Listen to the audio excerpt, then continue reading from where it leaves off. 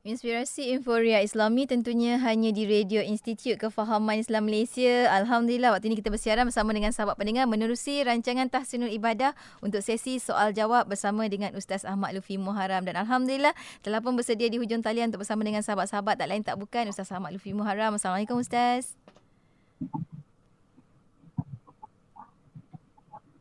Waalaikumsalam warahmatullahi. Masya Allah. Terima kasih banyak Ustaz sudi bersama kami lagi untuk perkongsian hari ini dalam sesi soal jawab. Salam Ramadan juga untuk Ustaz. Masya Allah. Dan hari ini bila cakap tentang Ramadan, mungkin ada sedikit pendahuluan mukadimah Ustaz terlebih dahulu sebelum kita nak mulakan sesi soal jawab kita. Silakan Ustaz.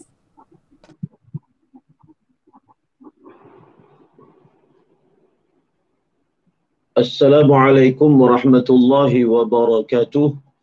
Bismillahi wassalatu wassalam ala rasulillah wa ala alihi wa sahbihi wa man walah. Terima kasih kepada Nur Hayati Paradi, penerbit rancangan Tahsinul Ibadah, yang dikasihi Allah, yang dirahmati sidang pendengar IKIM sekalian. Ramadan mempunyai satu ibadah yang dipanggil puasa, dan puasa di dalam bahasa Arab disebut dengan lafaz saum. Dan saum asal maknanya adalah menahan. Maka daripada situ puasa itu dipanggil puasa kerana di dalam puasa itu ada yang dipanggil menahan diri daripada perkara-perkara yang membatalkan puasa. Dan ulama telah menyebut bahawasanya peringkat yang paling rendah daripada berpuasa itu adalah menahan diri daripada perkara-perkara yang membatalkan puasa.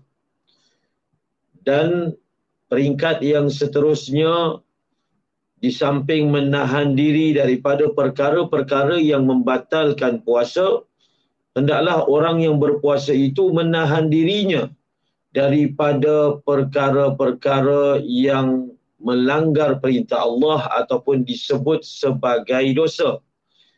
Peringkat yang lebih tinggi daripada itu, di samping menahan diri daripada perkara-perkara yang merupakan maksiat, melanggar perintah Allah, seseorang yang berpuasa itu hendaklah menahan dirinya daripada melakukan perkara-perkara yang disukai oleh syahwat, walaupun ia adalah halal.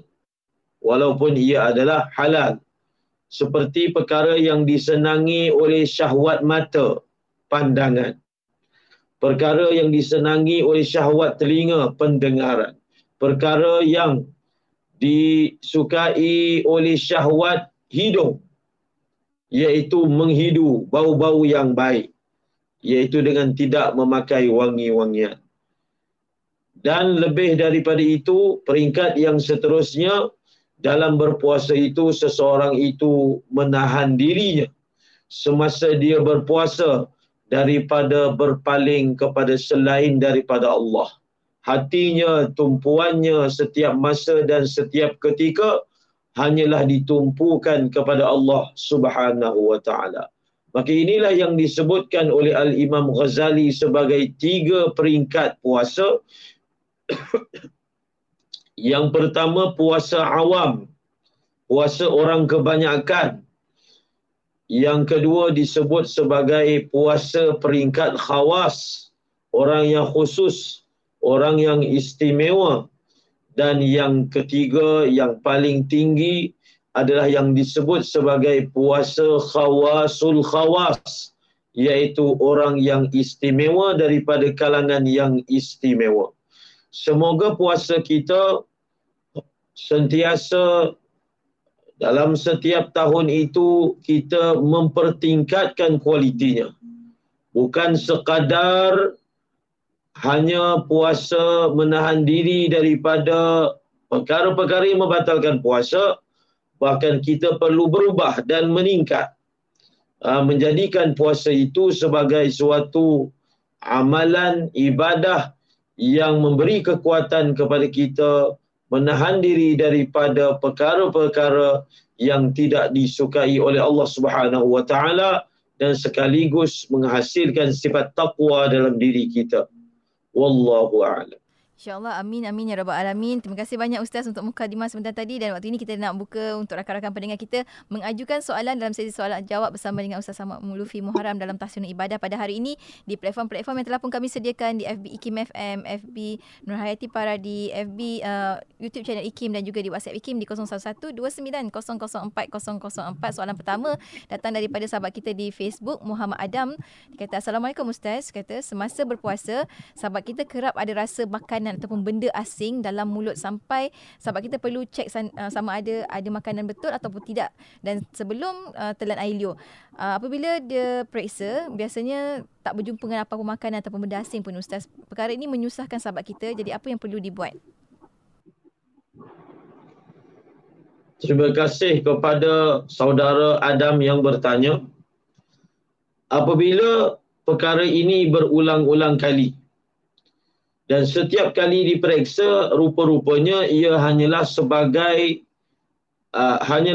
suatu sangkaan ataupun was-was, maka ketahuilah ia adalah was-was, bukan perkara yang hakiki. Ia adalah sesuatu yang merupakan was-was. Dan apabila dia adalah merupakan was-was, kita tidak dituntut oleh agama untuk memperdulikannya.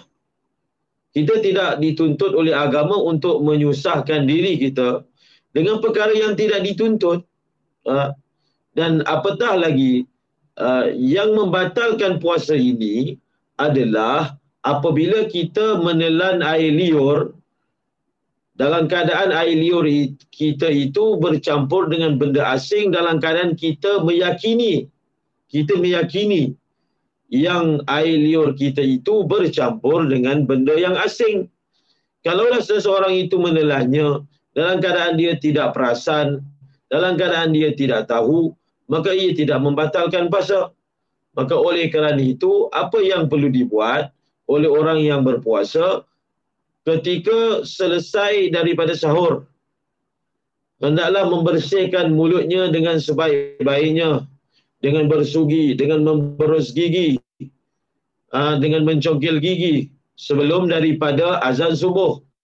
Dan setelah dia selesai, maka dia boleh menjalani Ramadannya, menjalani puasanya dalam keadaan tiada sebarang was-was, kerana dia telah melakukan asbab-asbab untuk menghilangkan kesan-kesan sisa makanan daripada mulutnya. Lakukan.